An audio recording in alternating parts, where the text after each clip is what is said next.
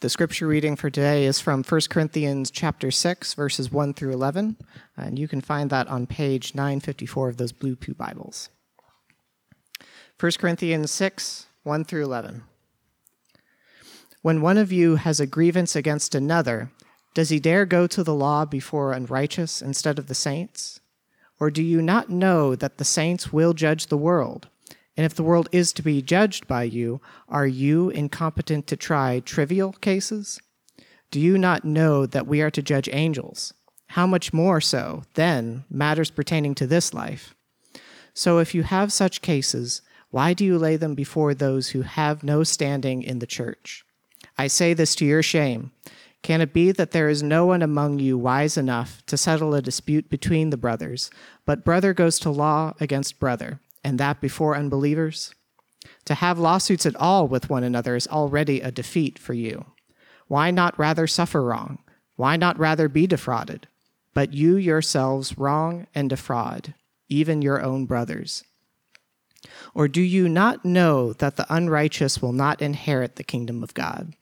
Do not be deceived. Neither the sexually immoral, nor idolaters, nor adulterers, nor men who practice homosexuality, nor thieves, nor the greedy, nor drunkards, nor revelers, nor swindlers will inherit the kingdom of God.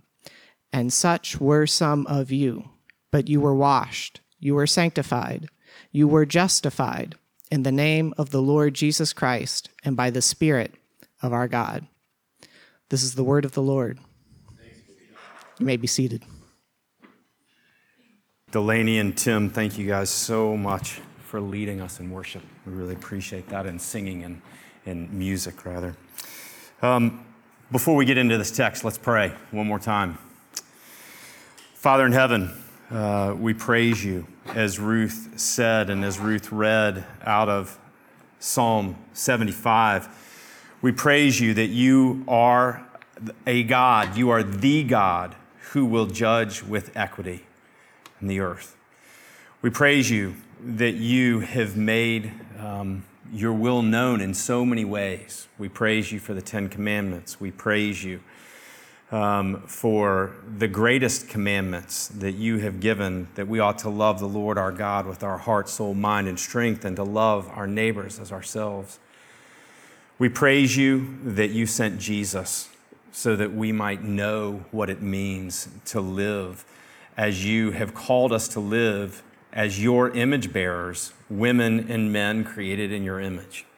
Father, we praise you that you have revealed so much to us, and we praise you that you are a God who will judge with equity the earth. Father, we do confess together, as has already been confessed, that when we look into this earth, to judge the earth is so filled with such complications. And we see in our hearts immediately our own hypocrisy. Father, even as we look at a list like the Apostle Paul gathers here before the Corinthians, we see that, like the Corinthians, we are those who want to get ours now. And we are blind in so many ways to oppression and to offense, to sinning against you and against one another.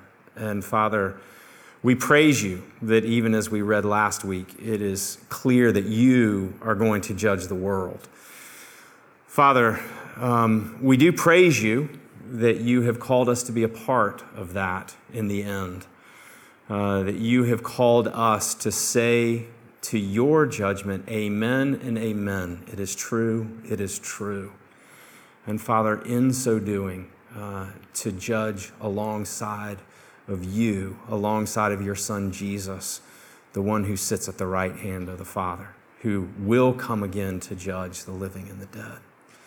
Father, we confess that we're uncomfortable talking about judgment, even judgment within the church. And yet, since last week, we have been struggling with this idea of saying, how do we judge rightly in the church? How do we seek to purge evil from the church, even as it has been said in Corinthians? So, Father, we come before you and we thank you for your word, not because it's easy, but because sometimes it's very, very clear, even as it's clear in this text today. And we ask you, Father, would you Help us to see clearly so that we might be women and men created in your image who are quick to repent.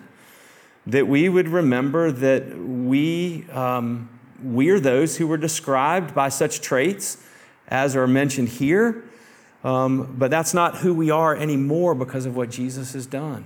Lord Jesus, I pray that the gospel would be clear today to us, that we would feed off of it. Even as we hear it, that you would lead us together to bow our heads and to repent and to breathe and to know that forgiveness is real. Father, we remember how you revealed yourself to Moses and how you said that you are a God who is merciful and gracious, slow to anger, and abounding in steadfast love, defining that steadfast love as forgiving the iniquity and the sin and the transgression of thousands of generations. Father, that you are a God of justice. You said you will by no means let the guilty go unpunished. But your justice, in compared to your forgiveness, is just amazing by your own admission, by your own definition. And so, Father, I pray that to a woman and to a man here, as we are convicted of our sin, would we sit in your forgiveness, knowing that you know us? And would your forgiveness soften our hearts? Father, would you cause this to pass? Father, we thank you so much for the gifts that you have given your church. Father, we thank you for the women and the men that you have joined together here, and we celebrate with Nathan and Rachel the birth of Lewis Bear Glenister. And Father, we pray for Conrad and for Amory that they would love their brother. Father, we join our voices together even as we prayed last week, asking that there would not be a day when Lewis is not aware of your love for him. Would every day his awareness of your love grow clearer and clearer and sharper and sharper? And would we look with great expectation to that day when he will profess his faith in you and be admitted to this table? Father, we pray that you would encourage Rachel and Nathan. We pray that you would strengthen them to the task of parenting. And we ask that you would help us as a church, to whom you have given this little one, that we would join them in the nurture, in raising him up in the nurture and the admonition of the Lord. Father, we ask that you would work in our hearts. We come before you as your people, and yet with a text like this, we are so deeply challenged that we ask that you would strengthen us, that we would be led to worship Jesus in these next few minutes. And as we would come to the table and be fed by you at this table, that our faith would be strengthened, and that we would be quick to repent, and that we would be quick to obey. Father, we ask even now as we look at your word that the foolishness of preaching would again accomplish the purpose for why you have called it to be, that the name of Jesus would be clear, and that we would become more and more like Christ, that we would seek your glory, and that you would bless us for our good according to your promises. Father, I thank you that you know each of the hearts that's gathered here. You know why we need to be here. You know how you're going to speak to us. Father, you are in no way distracted by change of location and temperature, by days that seem to bleed one into another, by suffering, even by joy. You are not distracted, but your intention has always been, as you have made it out to be, that you are making everything new. And so, Father, please, help us to believe that. Help us to invest our lives yet again. Thank you for the way that you pursue us. Father, we ask that now you would speak to us. Now you would lead us by your word. We praise you that you are our good shepherd. And it's in your name, Jesus, that we pray all these things. Amen. Well, I've really enjoyed Corinthians so far. I won't lie to you, it's been super challenging, and today's text is no less challenging, right? I want to encourage you to open up the Bibles that you see in the book on the chairs in front of you to 954, and I want you to open up to chapter 6, verses 1 through 11, and I want you to think with me about what the Apostle Paul is doing, all right? I want to encourage you to understand that what the Apostle Paul is doing is he is calling the Corinthians to refocus their attention. I think that this passage has to do with the Apostle Paul's focus for the Corinthians. He shows the Corinthians their focus for themselves, and then ultimately we end up with Christ's focus for us. Listen, this book of 1 Corinthians is in the Bible. It has been in there for thousands of years now, and I really do believe that this is the inerrant Word of God that's meant to encourage us in our faith.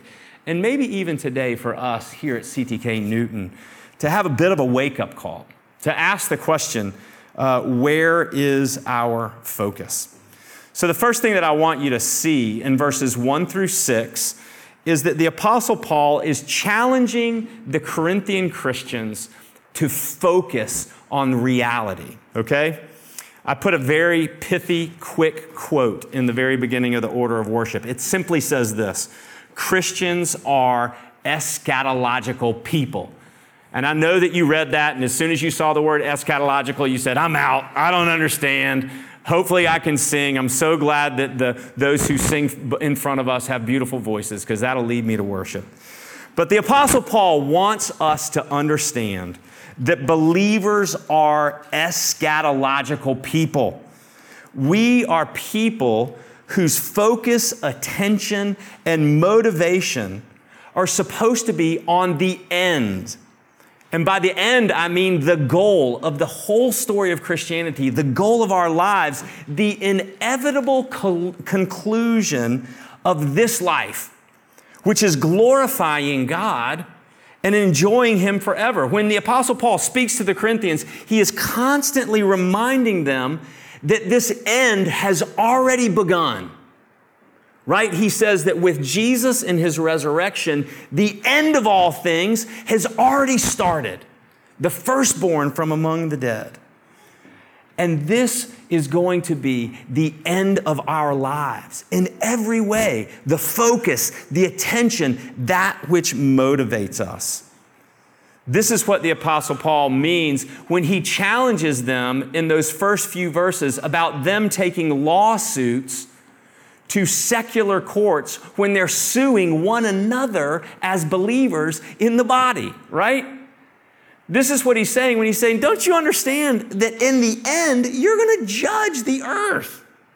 Now, where does he get that idea? That idea comes out of Daniel 7, out of the vision that Daniel gives. So as a Jewish man, the Apostle Paul would have been, washed in the reality that God's people are going to be participating in the judgment of the world. Do I know what that means? I do not know what that means. Do I know how that's going to happen? I do not know how. What I know is that over and over in Scripture, we are told that the saints of God will stand before Him and say, amen, amen to every truth that He gives. Did you know that when you say amen, you are pronouncing judgment? Did you know that? How many times in our order of worship today have we already said amen? You see this idea of pronouncing judgment that is the end and the goal, according to the Apostle Paul, as eschatological people of God. We are saying it is true. It is true. That's what amen means. That is pronouncing a judgment. When you listen to something that's stated and you go, that is not true, you don't say amen. When you say amen, you are saying that is true. Even if it's just the pronouncement of our amen. The Apostle Paul is saying, look, you are depending on secular courts to judge between two believers. He says, don't you understand who you are? He has, for the Corinthian believers, and thus challenges us, a focus on the end, the inevitable conclusion of all of life that has started already in the resurrection of Jesus. The Apostle Paul is challenging the Corinthian Christians' focus by saying, look, I'm focusing on who you are. You're able to you're going to judge the world. He says you're going to judge angels, and yet you take your disputes to civil court. You sue one another in civil court. What is going on? He says this is shameful. Listen, is it important that we have focus in our lives? Different foci, I do know the plural, but it's much easier to say focuses. Different foci of our lives, the things that we focus on, will result in different priorities, or at least in a different ordering of those priorities, won't it? Let me read these few priorities for you that are priorities in my life.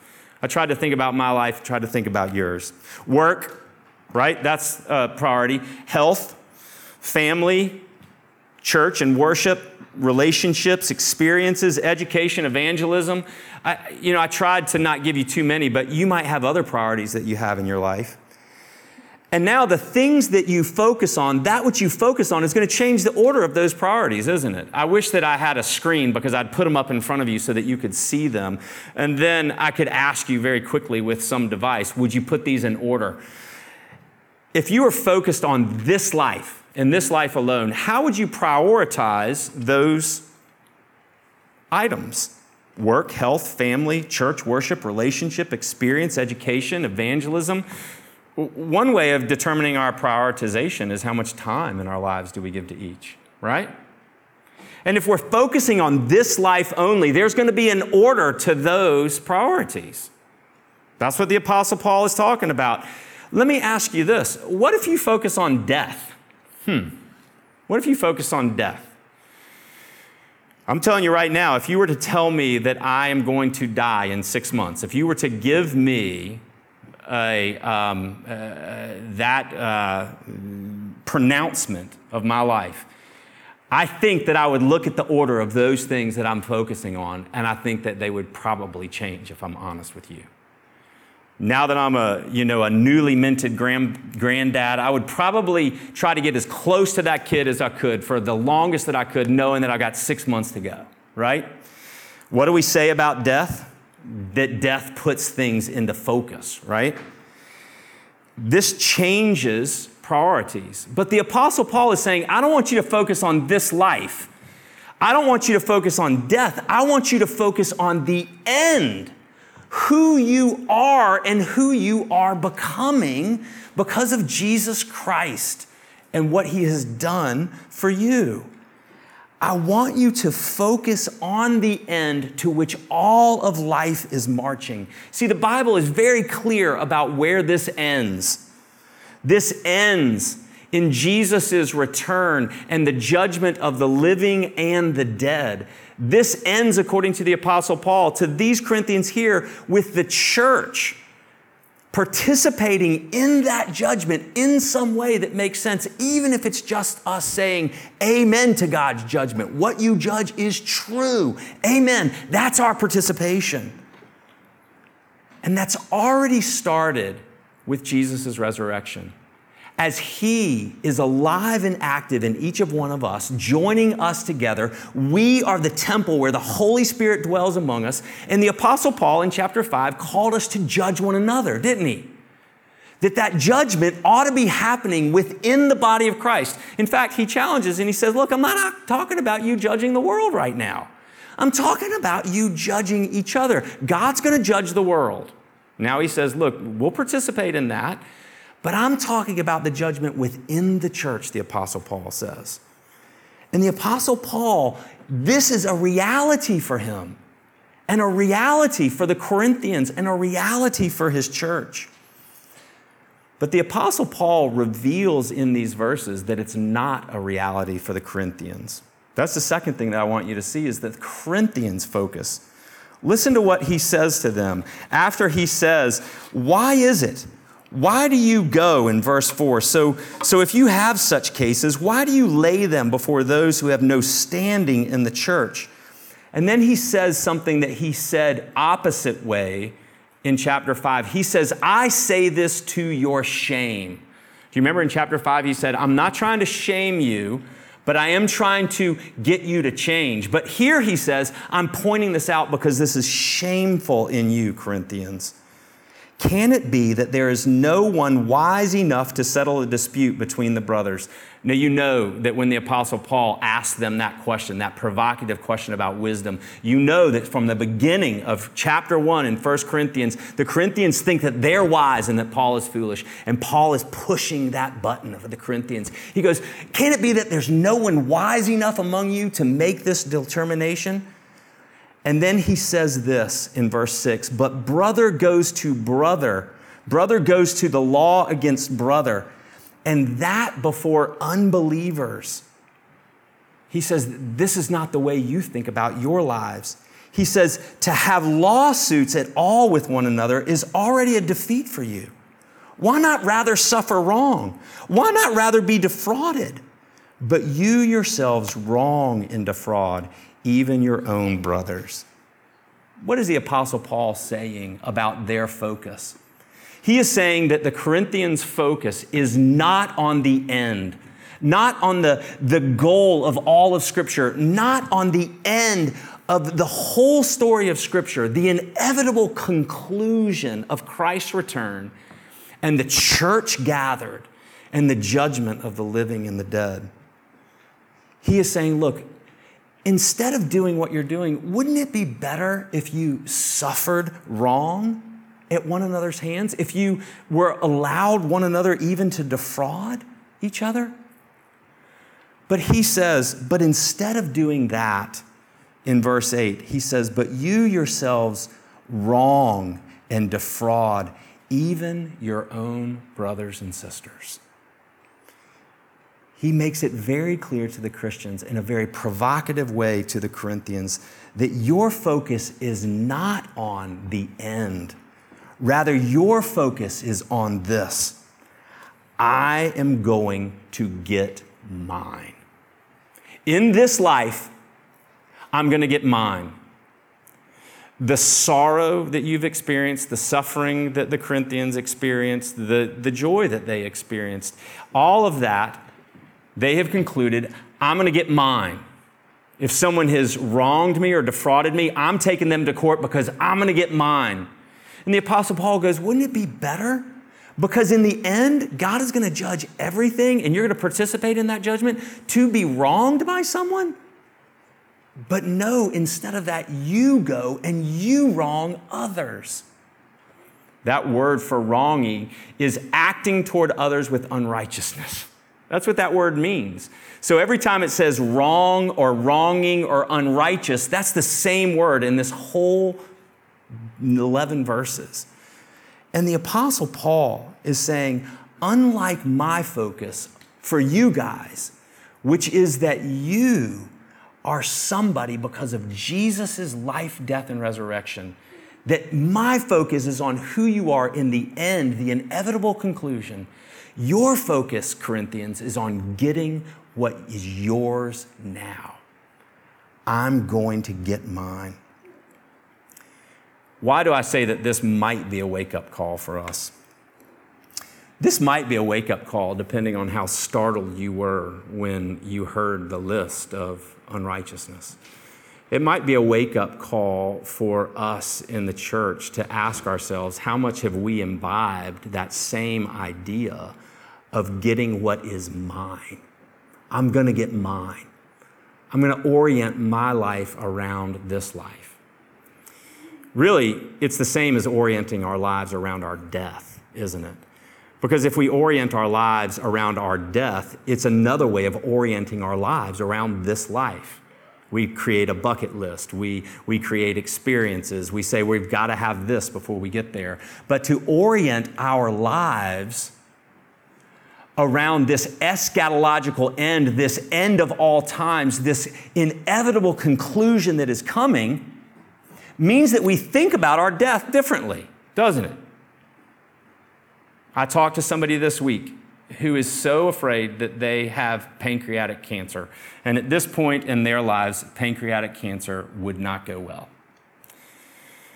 And this individual asked me, how do I wrap my head around this?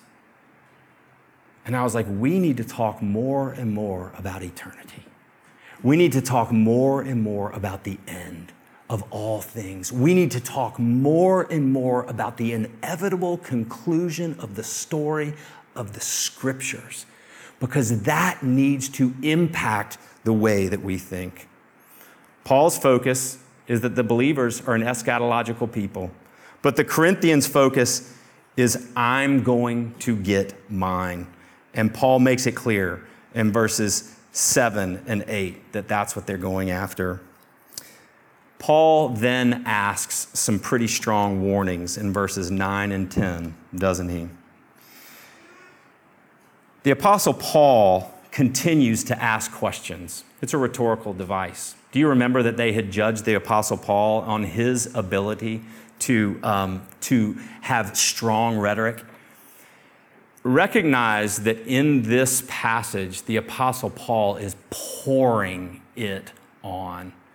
His intensity to the Corinthian Christians is in full force with these questions after questions after questions, because you know that when someone asks you a question, you are supposed to give an answer. You are engaged. And the Apostle Paul gives them another question that along with it is a strong warning. And that's really interesting. He starts off verse 9, he says, or do you not know that the unrighteous, now I want you to stop right there and look. I don't know if your Bible has notes in it or not, but this one does, and it has a little 5 next to the unrighteous. And if you go down and if you look at what it says, in the bottom of the text, it says, but do you not know that the wrongdoer, do you see that? So the Apostle Paul is connecting verses 7 and 8 to verse 9. He's saying, wouldn't it be better if you were wronged or defrauded? But no, rather you choose to wrong and to defraud. You are saying, you're going to get your own.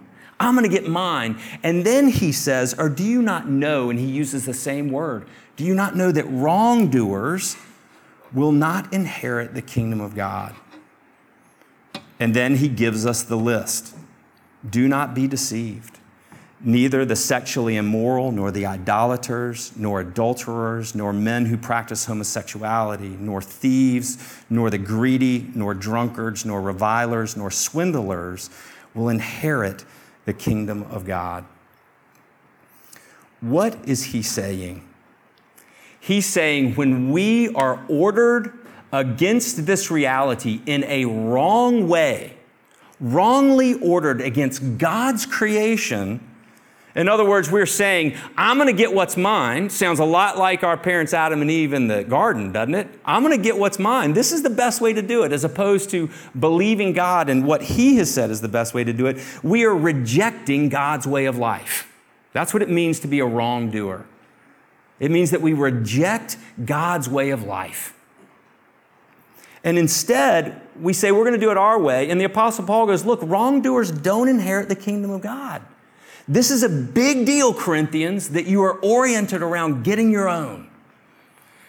And again, I just ask you, is this something that we need to think about? Is this something that needs to settle deep into our hearts? Let's think about this list for a minute. These are all individuals who practice whatever this wrong orientation is. Those who practice of sexual immorality. You remember what sexual immorality is. Any form of sexual activity or aberration outside of marriage. That's what sexual immorality is according and defined here by Scripture. Anyone who practices sexual immorality, or idolaters, or adulterers, right? Or men who practice homosexuality. Thieves, the greedy. Do you remember how we talked about the greedy last time? That even in a Greco-Roman world, taking what is not yours proportionally was really frowned upon, even in a secular society. But here you're going to see that that's what the Corinthians are struggling with left, right, and center. I'm going to get what's mine. Drunkards, revilers. Remember what revilers were? Those who heap scorn on others who are their enemies. Swindlers. These practitioners who have wrongly judged reality and the nature of gifts, determining for themselves how life ought to be led. What's the commonality in this whole list? The whole list is simply commonality of this. I'm going to get what's mine. I'm going to get what I want. I'm going to get what I prefer. I'm going to decide that what I'm doing is right. Listen, it makes sense that we think about this list in this concept of sex for a minute. And it's the first of two opportunities that we're going to get to do it. We're going to get to do it next week as well, as we hear the Apostle Paul say, flee sexual immorality. But he uses sex here as a great example, wrongly judging what sex is. Sex as consumption versus sex as a gift. Listen, the Corinthian culture was known for its open sexuality in every way. There's this one quote that is in all the commentaries, and it essentially says this, that wives were meant for legitimate children, and specifically legitimate sons, that mistresses were meant for pleasure, and that slaves were meant for bodily care. That's how they viewed sexuality, and that's how they viewed the practice of sex, complete and utter freedom and using anyone that you want to be satisfied. Our culture is so much more advanced, isn't it, in the way that we think about sex and sexuality.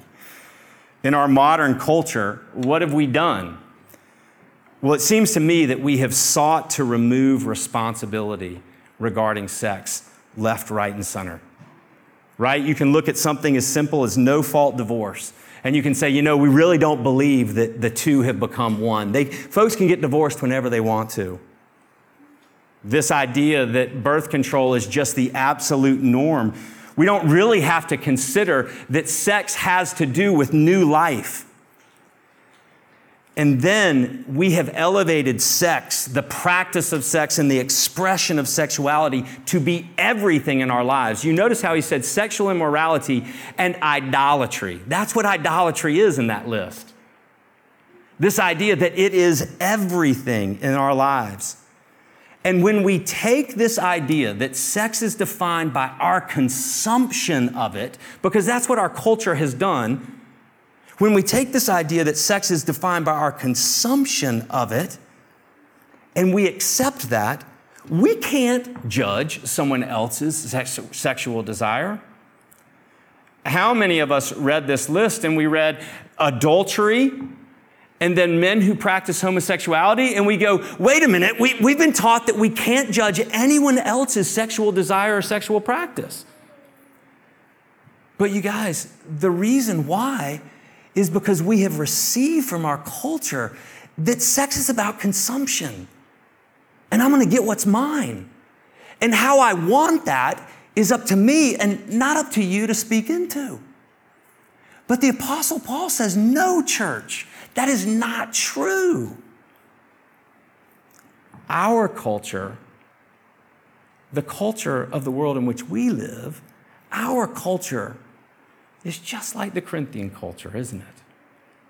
But the Apostle Paul is saying, look, church, not so your culture in the church.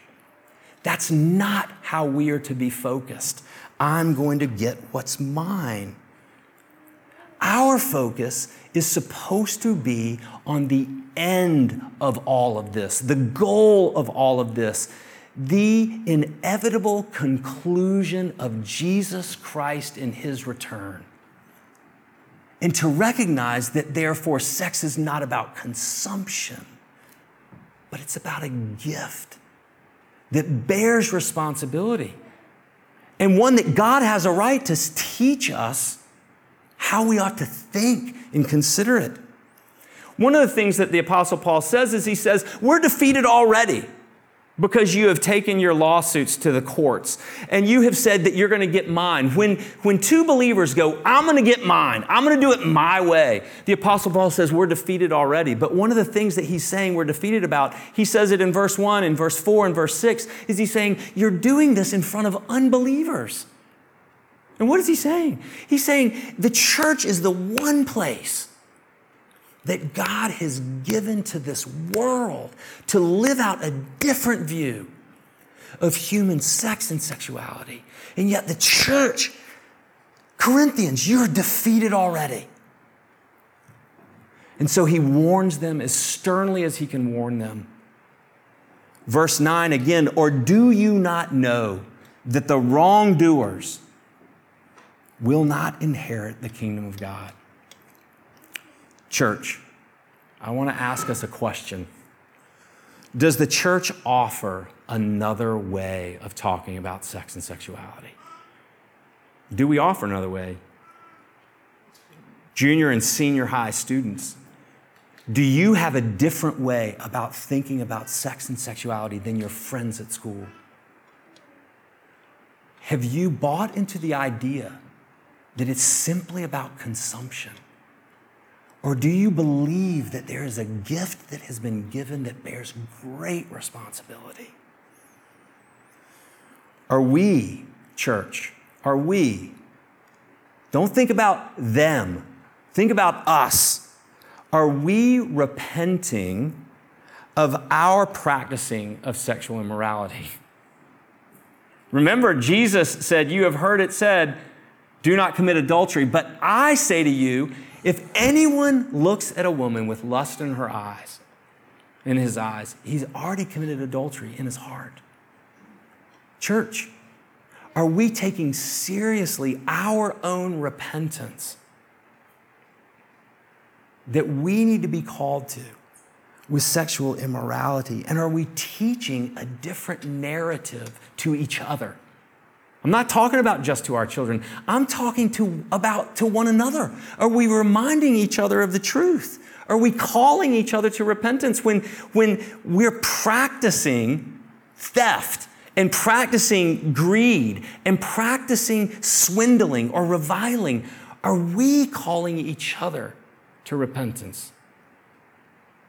Are we seeking to purge evil among us? See, purging evil among us isn't the desired end of just getting somebody to leave.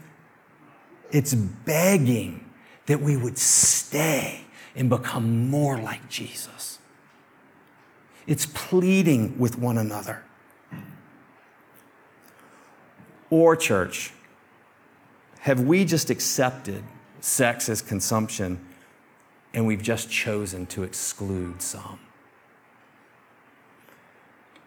Corinthians is a wake-up call for us.